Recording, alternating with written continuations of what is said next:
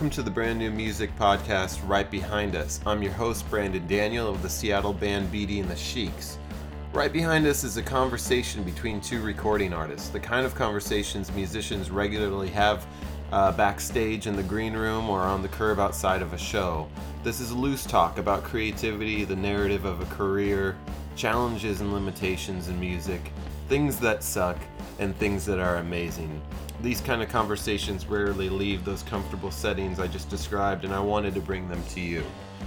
Today our guest is Brent Amaker from the groups Brent Amaker and the Rodeo, and most recently, Android Amaker. Brent gets pretty heavy on this and inspiration for his latest project, Android Amaker, which includes Raymond Kurzweil's philosophy. We also get into Brent's legend and touring and his performing in a prison with his band, The Rodeo. Brent is a fascinating artist with a lot of experience. You may have noticed that I sound a little congested this week because I am. Got a little cold. It's full on fall here in the Pacific Northwest, and I have a kid in elementary school, so getting sick is inevitable. Sorry for the congested voice. Don't mean to distract you. Let's get into it. Today we're sponsored by Future Vapor, located at 1828 12th Avenue on Capitol Hill in Seattle. Do you vape? Do you smoke and think about switching? If you're a musician, the answer to both those questions is probably yes. Check out Future Vapor for the e-cig products and knowledgeable staff who tell you everything you need to know about the product that you are taking in. Zach, the owner, is a former musician who's created a very chill vintage lounge for you to vape in, chat, and most importantly, he has all the answers for the questions you might have about vaping. Alright, now let's hear from Mr. Amaker.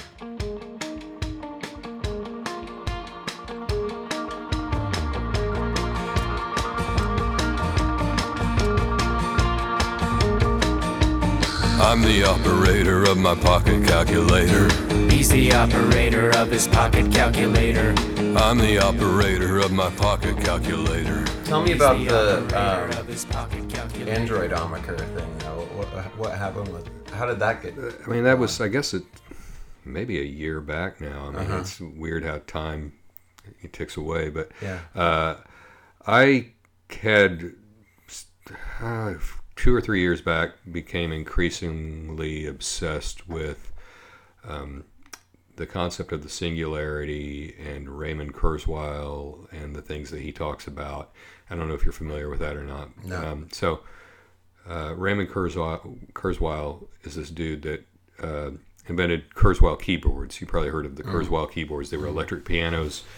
In the 80s, they were like the first touch-sensitive electric piano, and his father was a pianist and a scientist, and Raymond Kurzweil is a scientist who invented that, but then he also went on to invent Braille type stuff and voice recognition. What was it? It was like voice recognition software, so that like the blind could, you could transfer speaking into written language, and that ultimately became the first technology that morphed into Siri. And so he continued to invent things, and now as a year or 2 years ago, Google recruited him as their chief of technology. But he's written some books a long time ago predicting the rapid acceleration of technology and the concept that it's accelerating so fast now that we can't really comprehend how quickly everything's going to change. And eventually, he predicts in like the year 2045 is when the computing power of the microchip's going to equal that of a human brain. And at that point, that's the whole robots take over, or his optimistic view is robots don't take over, but we're going to evolve into a different species that's augmented with technology. And that's to him a natural evolution. He believes that humanity can be and will be immortal. He has this crazy regimen of vitamins that he takes every day, like, handfuls, I don't know, something like 50 or 60 vitamins a day. And he's written this book with a physician called Transcend.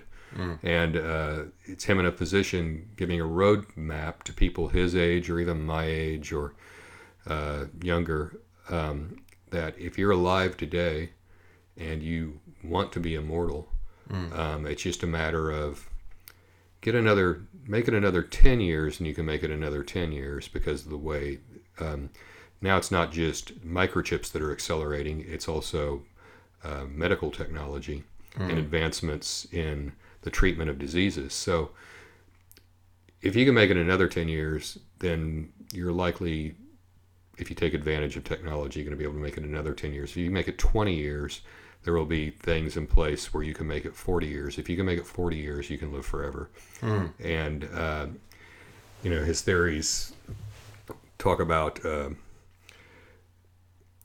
that we're going to be able to have like nanobots in our bloodstream that will repair and tissue and will do a more efficient job of oxygenating our blood than our existing cells do. Like, that's going to be possible. Wow. And so when I first got into it, it's like, this guy's a nut job. This is crazy. But fun to read. yeah, and it's still a little bit of that, but you can't ignore that Google hired him as their chief of technology. And right after that, Google's buying up robotics companies all over the world. And so this is going on right now. And I became increasingly obsessed with it. And me and my buddy Vox Mod were having a conversation a lot like this. And we're like, wouldn't it be rad to do a music project about this? And so the Android Omiker project was me and Vox Mod collaborating and writing songs about me as a cowboy in the future, in the year 2045, post-singularity. And I've downloaded myself into a non-organic android creature to live forever and travel the universe and visit mining colonies. And so it's full-on sci-fi because it's like a space epic robot me kind of adventure. And so we started writing these songs. We had this big pile of songs, and he'd come over with his electronic stuff that he makes music out of. And some of it was he'd bring a song and I'd write a story over it. And then some of them were I had a song that I'd just jam out on the acoustic guitar, and he'd convert it to his electronic music. And we're like, well, we need a producer. And so we sought out P. Smooth from Fresh Espresso, and he was all into the concept. And so once we brought it into him in the studio, it morphed even further because he would take this stuff and chop it up and put his flavor on it.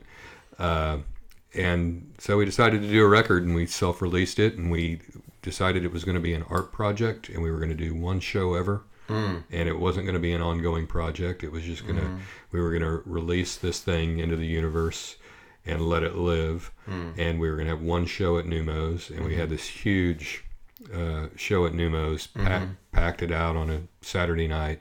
We had dancers and lasers, and by the time it was over, a lot of people didn't even, were just getting on to the fact that it had happened, and so now it's out there, and I'm just now starting to see that in the last couple weeks, actually the past couple months, Berkeley University's been like playing it like crazy on their college radio station. So I think some places are getting onto it after the fact, and for me, it's it's done. But it was fun to do. What a cool side project. And it's funny, I saw that ad. I think it was like the first time too that was it the first mural that had been on the side of Numos? That was actually the first mural ever, was the Brent Omiker and the Rodeo mural. Was that's what that was. Yeah, that was a image drawn by Takashi Okazaki, who's the creator of Afro Samurai, and he did an album cover for us, and we painted this Takashi Okazaki original with the assistance of Weirdo, who has Weirdo Cult, who does a lot of murals around Seattle, and this friend of mine, Jay Glenn, did some of the graphic design for the lettering, and so we were releasing a Brent Amaker the Rodeo record, and we said, why don't we paint the side of Numos? And some people were like, well, you can't do that, and we talked to Steven Severin and Mike Meckling and the owners and told them our idea, and we had this, it was a CD release or album release for the rodeo, and they were like, yeah, I guess so. And I thought it was great. Yeah, we did it, and then it became a spot.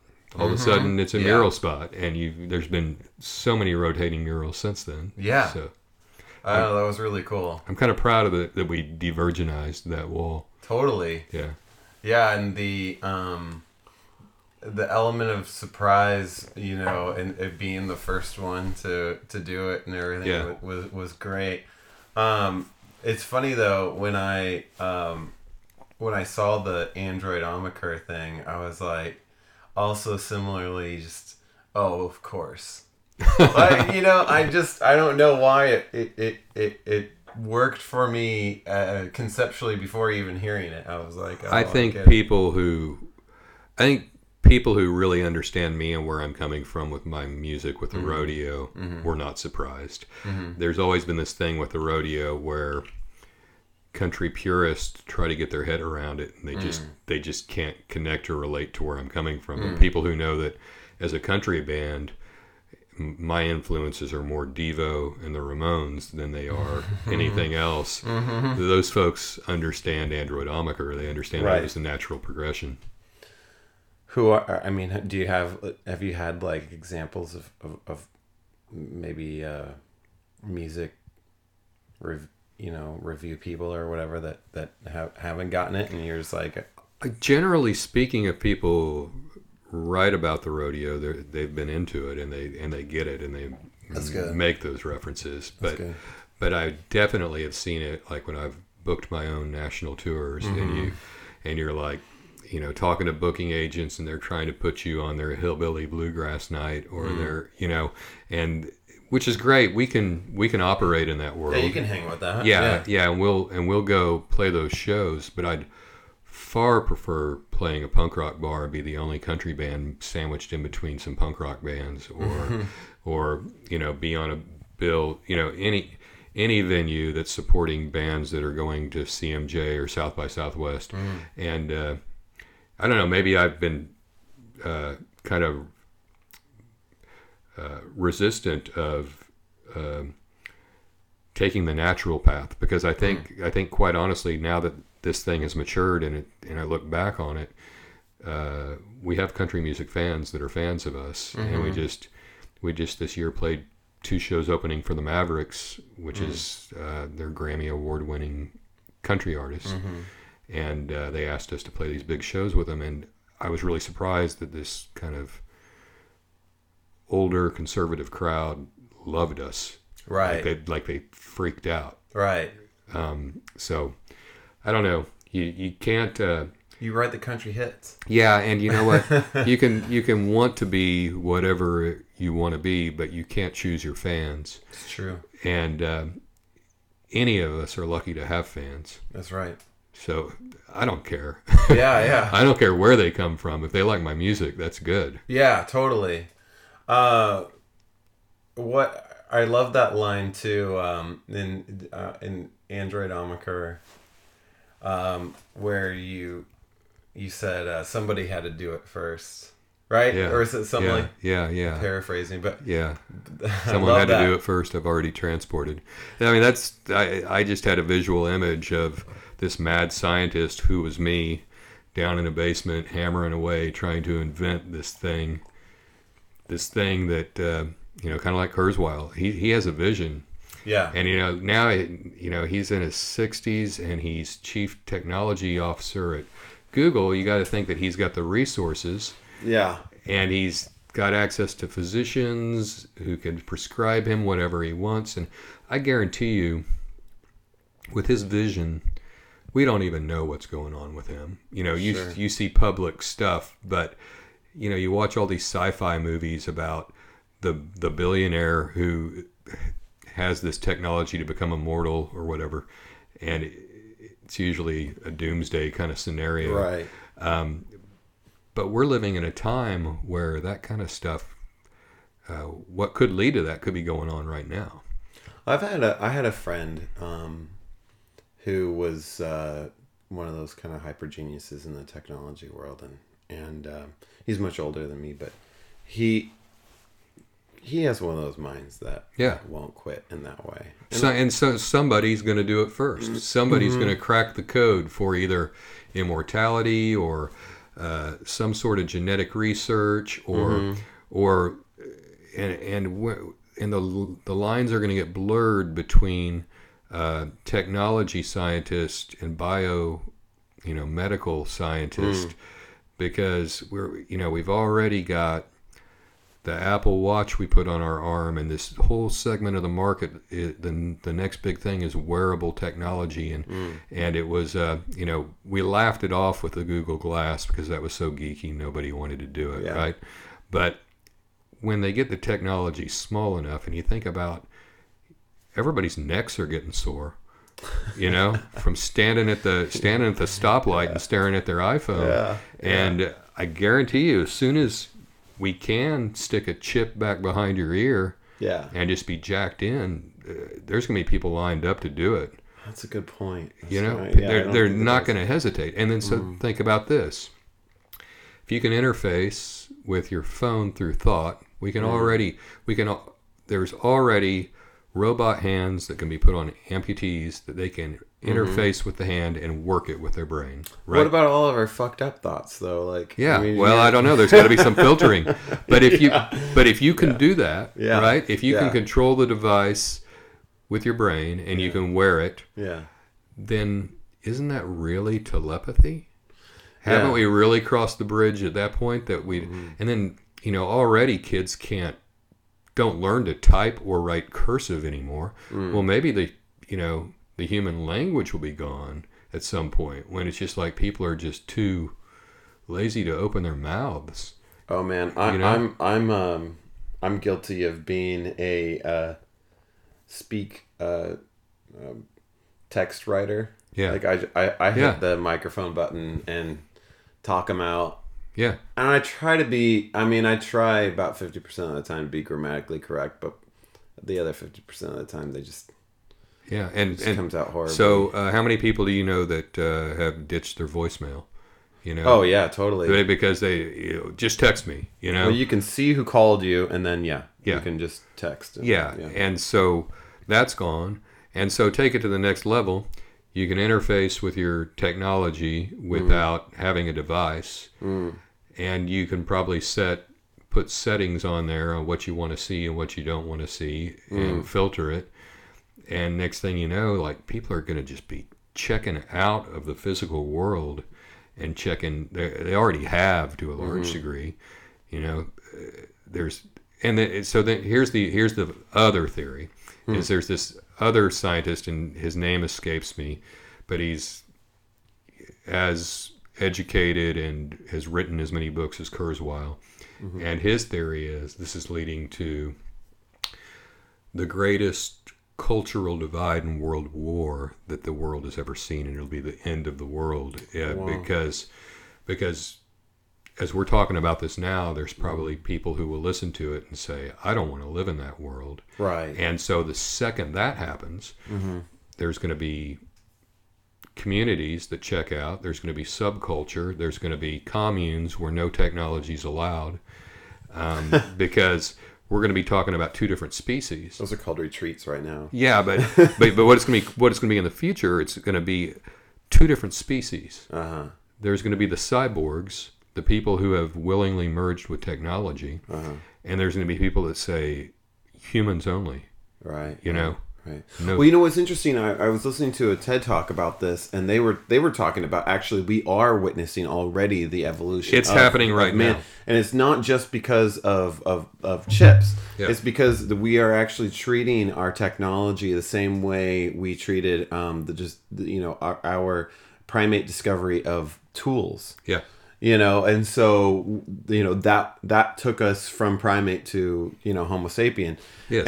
And we're at a time now where it's happening so quick. We're actually able to see the evolution happening. I got called out for being a little bit of a know-it-all dork because I've been listening to so many TED Talks. Yeah. That I know that a friend of mine one And night, you can learn from that too. Like learn there's a lot. there's a whole nother source of education that's not really considered a degree, but somebody can have a massive background of information through YouTube tutorials and TED Talks and exactly. Yeah. Well, and I think that is, I mean, those are the kind of minds I like to know, and Yeah. and that's the kind of mind that I unwillingly have. It's just I just am a curious person, and there's a reason for this. those type of people are the same people who used to be massive readers of Right. books. Right. So Sure. the next generation of folks that are way into TED Talks that's the evolution of what used to be book club yeah. geeks, right? Totally, and podcasters, it's like, it's a book Right. club, Right. Yeah, that's a good point. But one of my friends was like saying, isn't it sad to live in a time where it feels like we're regressing? Yeah. And I said, well, actually, the people who are tracking this are saying that we're evolving rapidly. And then I had another friend who said, isn't it sad that I live in a time where nobody's, a reader? It's like 2 different days, 2 different scenarios, same answer coming from me. It's like, actually, there's some research showing that we read quicker than we ever have because of the technology and the streaming of content that we see in front of our mind, from our eyes. Our minds just takes those words in quicker, like a speed reader. Right. That was some know-it-all shit. I should be more careful with my friends, but at the same time, I feel like I'm spreading some optimism into this narrative of our community. It's saying, and I said to my wife, it was like, I think sometimes you can just be moving so fast forward that it appears as if you're going backwards, like the spokes on a wheel. Yeah, that's a great analogy. And optimism, as you say, there's 2 different ways you can look at it. The one thing that everybody can agree on is the world is changing faster than it ever has. Mm-hmm. Everything from global warming which is a bad thing, to technology, which can be a good thing, but it's changing rapidly. And so you've got this, back to Kurzweil, you got this one scientist who's an optimist, and his vision of the future is immortality, and we cure all diseases, and we live forever, and we figure out our resource problems through technology. We figure out global warming through technology. Like, his thing is, if we don't destroy ourselves first, we're heading towards utopia. And and then there's this other one that's like, this is going to be the end of us. But people, it seems like nihilistic, though. Well, but people have been saying the world wouldn't survive the nuclear age since I was born. Oh, totally. We were gonna die from, everybody in the 50s built bomb shelters, and somehow we survived it, right? And they taught it in schools. Yeah, and now we're not going to survive ISIS and the terrorists. There's always there's always something that you can. But you know what? Organic creatures have a way of surviving. Humanity has a way of surviving, and I think we're going to survive. We just may be a different species. I think it's really funny that that people keep wondering why we have such a massive societal craving for these post-apocalyptic and zombie kind of flicks and everything, when that truly is the tale as old as time. Like, since the beginning of man, Yeah. we have been, or the evolutionary beginning of man, we have been predicting our end. Yeah. It's the start of like every great culture that has ever been. It's great for politics too, right? The end is coming. You can campaign on that, let's fix something. And, but it's some of the things they choose to fix aren't the things that really matter. One thing you said popped out to me too, because I just had this experience when you were working with Voxmod and then later the producer. I did a side project recently, or it was just a featured artist with Prom Queen. Mm-hmm. We did this. I like Prom Queen. Yeah, she's Celine's cool. Great, yeah, Celine's great. But we wrote a song together for ABC Disney. Yeah. And they commissioned us to do it, and then we wrote it in here on an acoustic guitar and a bass. And then we knew all along that it was a duet that was going to be, the music itself was actually going to be electronic, but we were commissioned to write and sing the song. So we wrote it on our instruments and then sent it to a producer who I work with a lot named Tom Biller. And he was in charge of the production of the music. And yeah, so he took, our little acoustic bass track and evolved it into a completely electronic song. Well, a good song is a good song. Right. And it doesn't matter what format you put in. That's why That's true. That's why Johnny Cash could do a Nine Inch Nails song and it translated and it worked. It's because there was a song there. Yeah. There was a good song there. And the reverse is true as well. And all these bands that are, this genre or that, the one thing that holds true for any of them that succeed is songwriting. Yeah. And so you can take an acoustic song and make it electronic. You can take an electronic song and make it acoustic. You can what I really am kind of into, the one thing that kind of came to me after the Android Omicron thing is I'm really proud of what we did, and I really enjoy electronic music, and I even listen to a decent amount of it. Mm-hmm. But I'm becoming more enamored with people who play their instruments live more than ever now, because EDM and so many of these bands are getting so big, and they're playing arenas, and that it's really just karaoke for the most part. And I know it's insulting to a lot of electronic music people, but I think just from if I'm gonna go watch somebody play music, I'm intrigued by knowing that there has to be some musicianship when it has to do with like old school instruments. Well, it's like even with rap, like you have a man or a woman, they might be saying the same lines, from their record. Yeah. But they're showing you their skill. They're giving that experience to you. And then it's funny, it's changed our perspective. It's changed on this. Like, what did they always have? They always had a DJ. Yeah.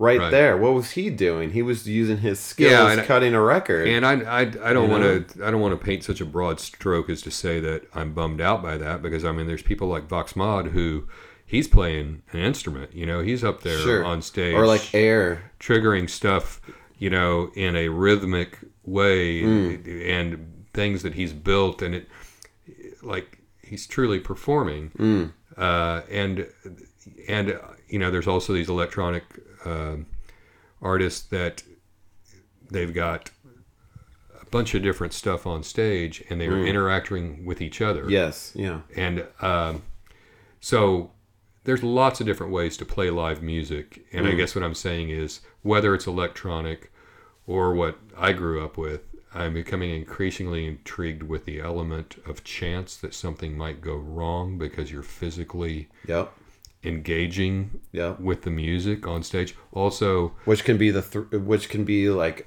something going wrong on stage can actually be the thrill of the show. right, it's like all of a sudden you get to see it in a way that it's never come out of that artist before. Although, there's a fine line for me because I've never really been into jam bands. I mean, they kind of lose me.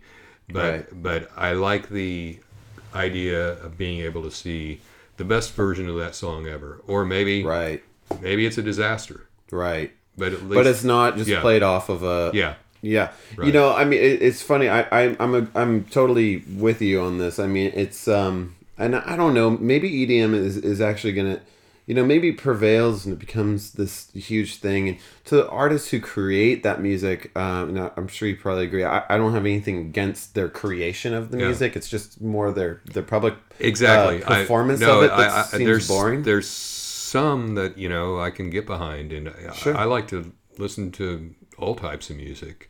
Yeah. And again, getting back to, if it's a great song, it's a great song. It doesn't matter what the format is. Well, and I respect, the thing is, people don't realize about electronic music is that it's just as unique as the person, it's just as unique as the guy or the gal with the guitar. Yeah. It's just, it's all someone's mind becoming a musical thumbprint through whatever form it is. Yeah. There are purists that are like, so down on electronic, and I'm not really with that because I'm a musician. I train myself to play an instrument and have done it for 20 years. That's the only thing I want to do. Yeah. I don't want to go learn how to make electronic music. So you have a choice, respect the electronic musician or don't. And I absolutely do, because they're doing something I don't want to do, and they're making, and there's no point in whining about it. I mean, exactly. Let's be realistic. There's new technology and new instruments, and these folks have learned their instrument. Yeah. And if you are bummed out by their music, it really says more about you than anything. That maybe you're outdated and you're unable to, get with the times and move forward. But I also think at the same time, there's always a backlash, and when things get really big, then something else comes back around again. Mm-hmm. And I feel like it may already be happening, but for sure there's going to be a place for playing what I think of as old school instruments at this point. Yeah. Or no, definitely. I even noticed. I mean, we feel as a group that we moved out of the garage atmosphere, a couple of years ago. But what's funny is that garage atmosphere is like, I feel like popping up again right now. There's a bunch of great groups out there like Laluz and Ty Segall and everything. They're kind of intimately connected, but that are lo-fi. Yeah.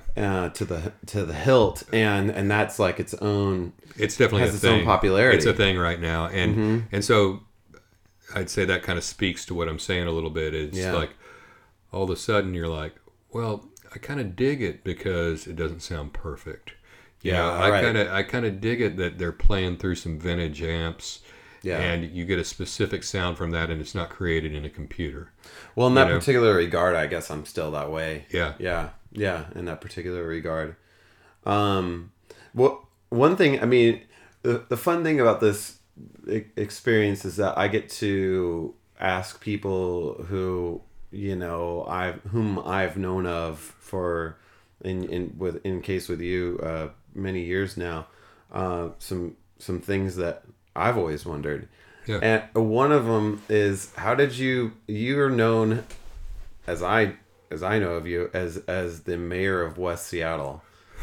How did that come about? It may not be that interesting. It was just, it happened, it was this time back when the Benbow was still the real Benbow before, but even before Heartland took it over. Benbow being the ship-shaped The bar Ship-Shape in Bar. West Seattle. Yeah, and it was the best dive bar I think in all of Seattle back in the day. Right. And there was this one, crazy bartender that was always in a bad mood that was serving stiff drinks and it's kind of like a secret thing, and you'd go there and hang out in the pirate ship with your friends, and I just knew I hung out there a lot, and I knew a lot of different West Seattleites, and I don't know who said it. I think at the time, Barbara Mitchell was there, and this guy that ran the West Seattle Fun blog, and which was kind of this parody blog that he was somebody that I guess was at odds with the West Seattle blog, and he went and started his own parody blog that was just like super crude, insulting stuff, and so. He said, "Dude, you're the mayor of West Seattle," and he's like, "I'm gonna start a Facebook page," and he started it up and used my picture, and then he gave me control over it, and then people started saying that, and I would occasionally make a proclamation to the people on the West Seattle mayor of West Seattle. Oh page. My God, that's great. Yeah, but I mean, it was just a short-term joke, but then people started saying it a lot, and it's just stayed. Yeah, it's just stayed. But continued on. I mean, shit, I'll take that. West Seattle's a great place. It is a great place. And the really funny part is there was at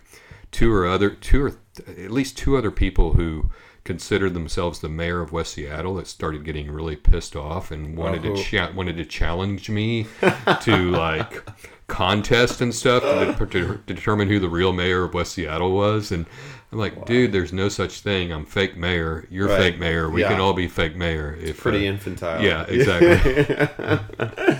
So another thing is how did the Brent Amaker and the rodeo, how did that, I mean, there's something that's clearly conceptualized. Yeah, I mean, how did that come about?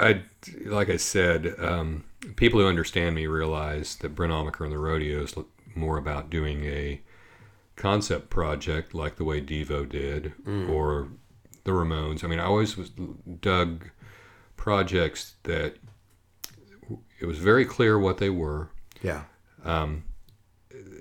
You didn't have to try to figure out what they were.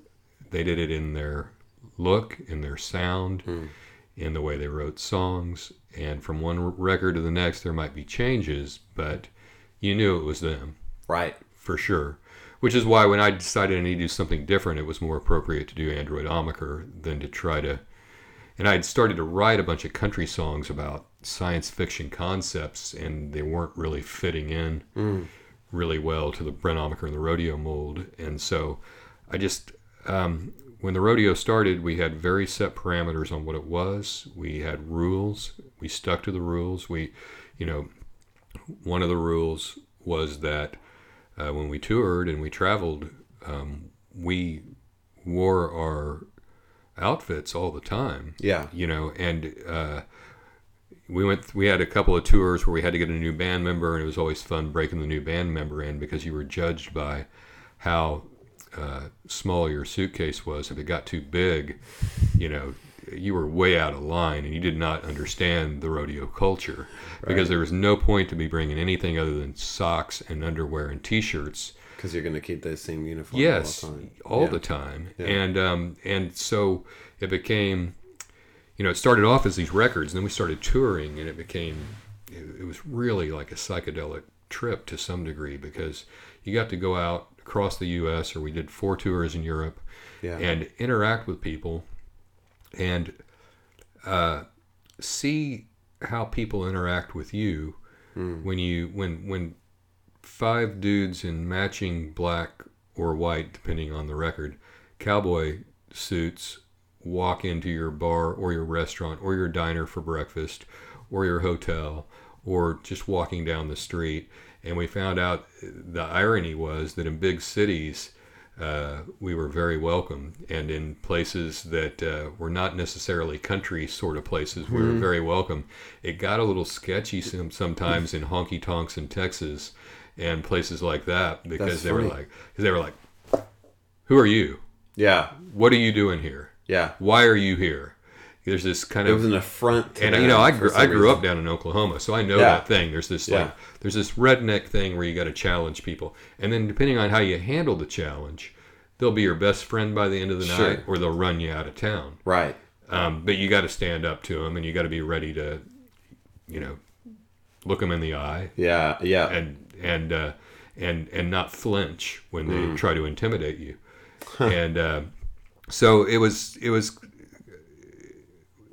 is to some degree a social experiment. It's been also a conceptual art project kind of thing. It's also been a true extension of my upbringing, and that you know, I'm a guy that grew up in the 80s listening to new wave music and punk rock and In Oklahoma. and riding a skateboard, but at the same time, you know, I was around country music all the time, and I heard it all the time, and the culture was highly revolved around that. So this is later on me, I guess, taking my spin on it and doing it the way I would do it. And so when we first started it, we were like, let's make country music, but let's make country music that's cool. Yeah. You know, let's make something that we would listen to. Yeah. Me and my bandmates who first started the project, and there was 4 of us in the beginning, and in the beginning it was going to also be we all had motorcycles, so it was going to be a cowboy motorcycle club. That's cool. And for a while we rode motorcycles to our gigs, but then we started touring, and we did one tour where we had like people have gear for us at the venue that we could borrow. And Oh, wow. so we did a tour on So you motorcycles. did a tour on motorcycles. Yeah. That's a first. I've never heard of that. Yeah, before. and it was a pain in the ass.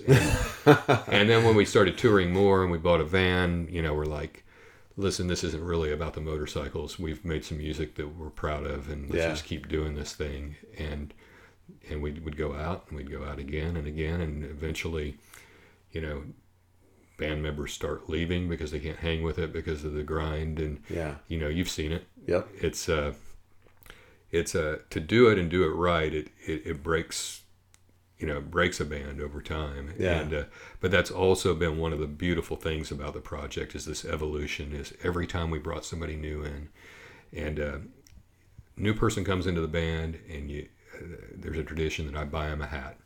I take them to the hat store, and I buy them their first hat. And then you know, and then we talk to them about, you know, what you've got to wear, and that you know, you can vary in certain ways, but you've got to keep to the plan. You have to wear, these are Wrangler Rancher pants that we wear, and that's all you can wear. There's not like, no, I've got this other kind of black pants I want to wear.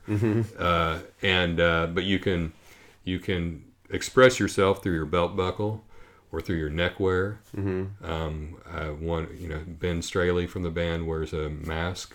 Oh, that's right. Yeah. Yeah, he always wears a mask. Yeah. And so there's room for individuality, but it's got to be like, you know, go back to the Ramones or Devo, right? Right. Yeah. The uniformity. And so when you do that and you live it and you go out and do it, it affects the music. Yeah. The first record was a concept, and then you do a tour, and then you come back and you got all these stories from the tour, and then, you know, that's how bands become bands. Yeah. Is by living it. Absolutely. Yeah. Yeah. And the chemistry that develops too. Yeah. So then you've got all these buddies that you did this crazy tour with that doesn't make any sense, and maybe you lost your ass on it, and maybe there were good shows and bad shows, but you're almost like war buddies, you know. You look back on it and you can't, you're a family. Nobody else can relate, nobody else can understand. Yep. And you know, and then you come back home and you can't relate to reality, and you get depressed and you try to figure that out, and what am I doing, and so, you know, for me right now, I'm in a phase that I'm taking a little time, and I'm kind of, it's really a good time for me to look back.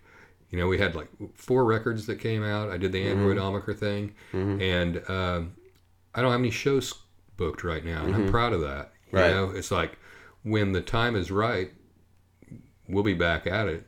Cool. But it's kind of it's nice to take a moment, because it was just every time one record was done, we were making the next one, and it's nice to take a moment and kind of like sit back and look at where things came from and where they're going, and kind of get some clarity on the whole project.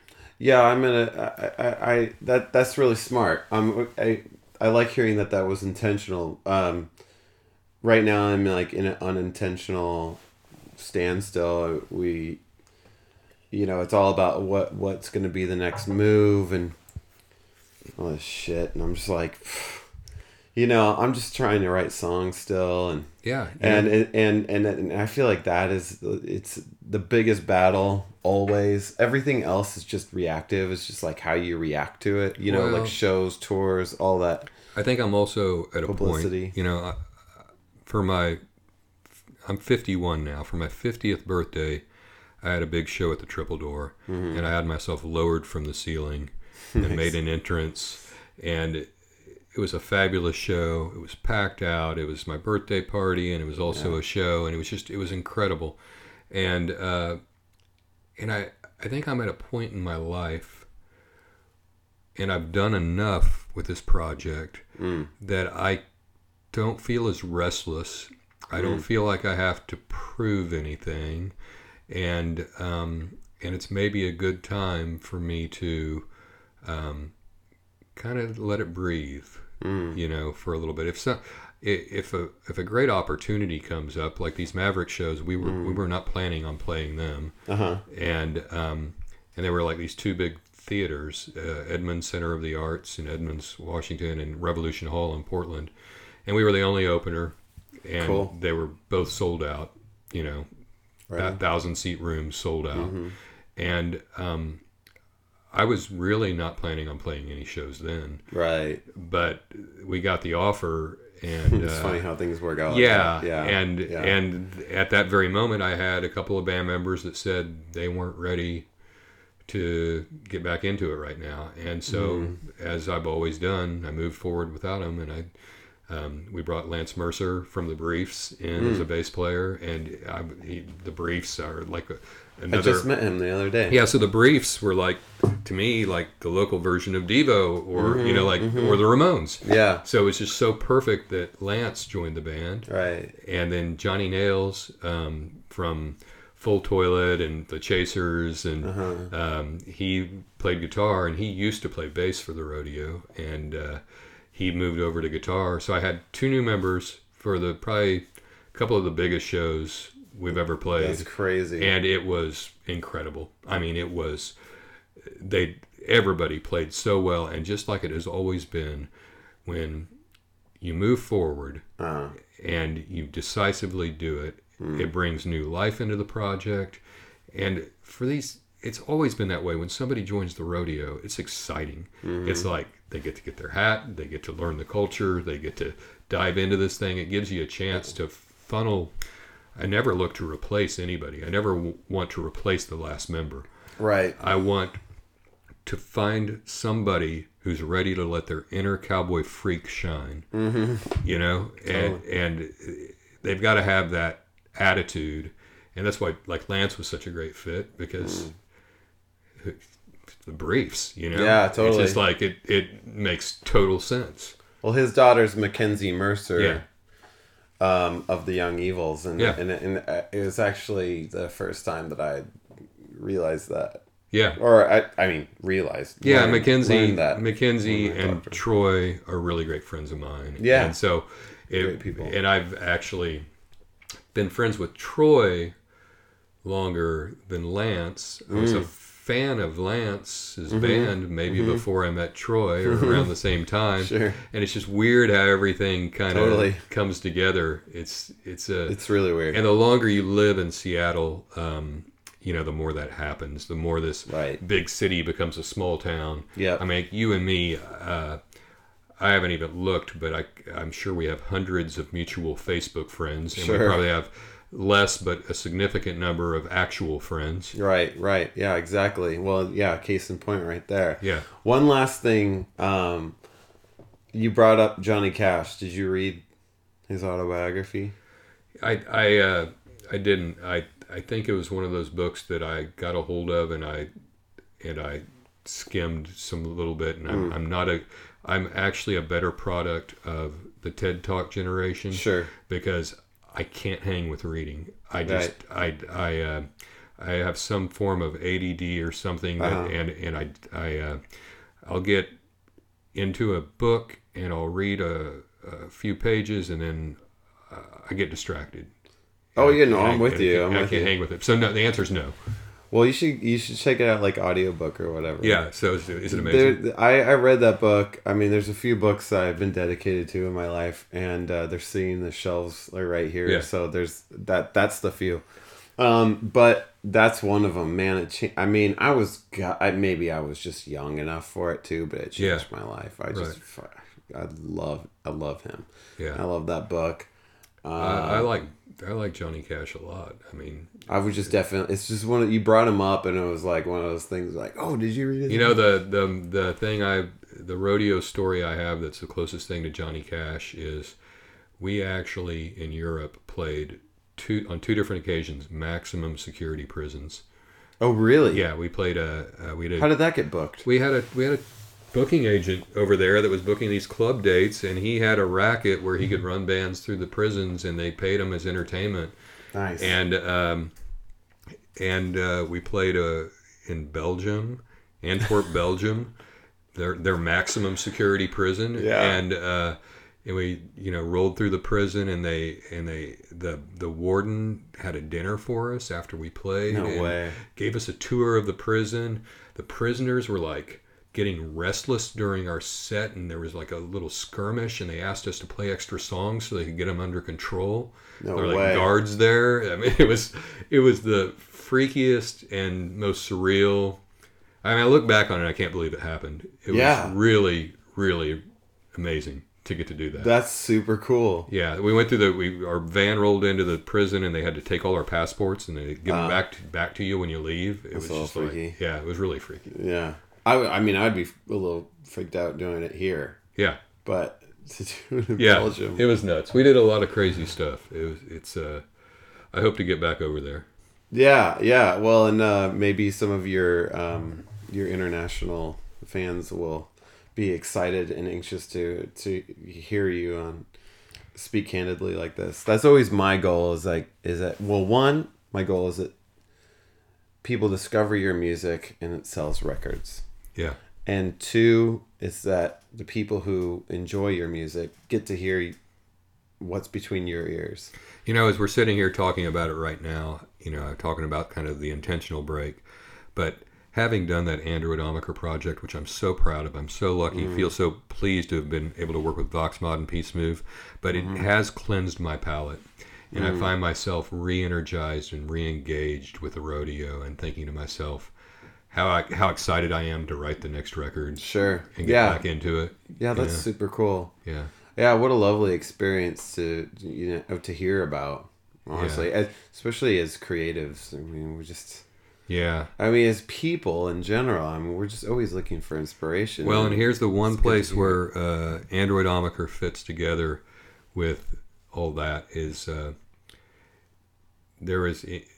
did an interview with FlavorWire, and they asked me some questions about different things, and one of them was, about writing music and my quest for immortality as I'm as I'm getting older, and I was fascinated with this Kurzweil thing. Is the whole title was The Country Singer Who Will Become Immortal. That's kind of the whole hook line for the story. Cool. And one of the things I said, which I think is very true, whether it's immortality or just technology allowing us to extend our lives, it does bring me a sense that I'm in this for the long haul. And I can keep making records for a long time. And I don't have to make one this week or next week. It can be next year. Because I think we've all got more time. We've got more time to focus on this, and I don't think you have to it's a matter of how you define yourself. If you define yourself as a musician, and you're always going to define yourself as a musician, there's plenty of time. Nothing else at this point. Yeah, and we're gonna have and traditional jobs, they're all gonna get gobbled up by robots and algorithms, right? So art is kind of a great thing to focus on. Have you listened to that record Avenue B by Iggy Pop? I've listened to a lot of Iggy Pop. I don't know if I know that one. Yeah, you should check that out. Which one is it? It's called Avenue B. Yeah, but what era? So, what era? Era is 2000, 2001. Oh, so this is like old Iggy Pop. It's when he was when he got old. It's when he was turning 50. Yeah. Fucking phenomenal record. Yeah, it's I don't. great. Yeah, I don't know if I know that. Like most people, I got way into a lot of the early stuff, and I got into the '80s stuff. I was way into the '80s. The stuff. '80s stuff was cool, right? Yeah, I actually just got one of those records that, like this. And a lot of it went out of print for a long time until the whole Train Spotting revival. Revival. When I saw, I was young enough when I saw. Remember that they made a music video for Lust for Life. Yeah. With him at that point during the Train Spotting era, and I was like, "Who is this old guy? Yeah, well, this sucks."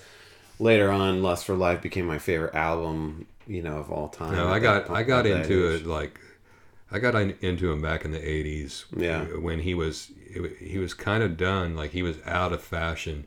Yeah, and I got into him because I was into David Bowie so much. That I wanted to hear the original version of China Girl, which is so much better to this day. Right. He wrote that song, and hearing him do it it's the way it should be. Wait, Iggy did it? Yeah, China Girl. I didn't know that. China Girl was written by Iggy Pop. I didn't know that. Yeah, that's his biggest hit ever. You should listen to the Iggy Pop version of China Girl. Well, I'm going to now. Yeah, just Google it. You'll find it someplace. Oh, man. It's incredible. I love it. The guitar solo, and it's just like everything in it is so good, and it's so more freaky and just weird. It's such a... Okay, well, I'll check that out. You check out Avenue B. Okay, yeah. Maybe so it would resonate we both learned now. something about Iggy Pop, which he, by the way, is another one of my heroes, and the fact that I don't know a record of his is a little embarrassing. So that's, I mean, the true concept of the show is almost exactly to bring that kind of content that we have as musicians when we're hanging out. Yeah. And things like that always happen. We always talk about other artists, and then somebody discovers something that they didn't know about the other artists, and it's like the only circumstance in which I've been able to be gifted those opportunities were at shows or hanging out with other musicians. Yeah. And so that's exactly like the truest concept of the show. That was the initial thing. It was like, what if we can bring that experience, those discoveries to your fans? Yeah. Totally. So cool. We've got it done. All right. Thanks. All right. Thank you for being on the show. Oh yeah. I've gone a lot of miles and the fire's going down, but the train's still coming. Just listen to the sound.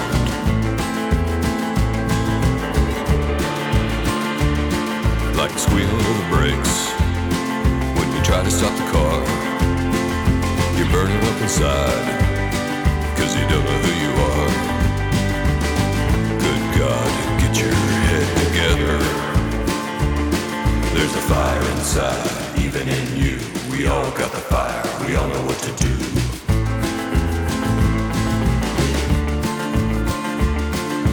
Kill or be killed, find a way to feed. You're gonna go hungry if you don't know what you need.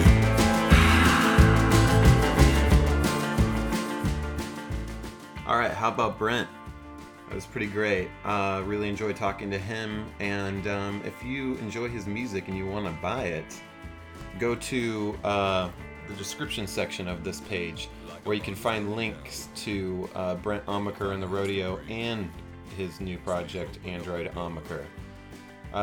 Go support and make music profitable again, so you can hear more from these talented musicians. I was recently listening to Bret Easton Ellis's podcast, and he did a conversation with Shirley Manson back this summer on 727.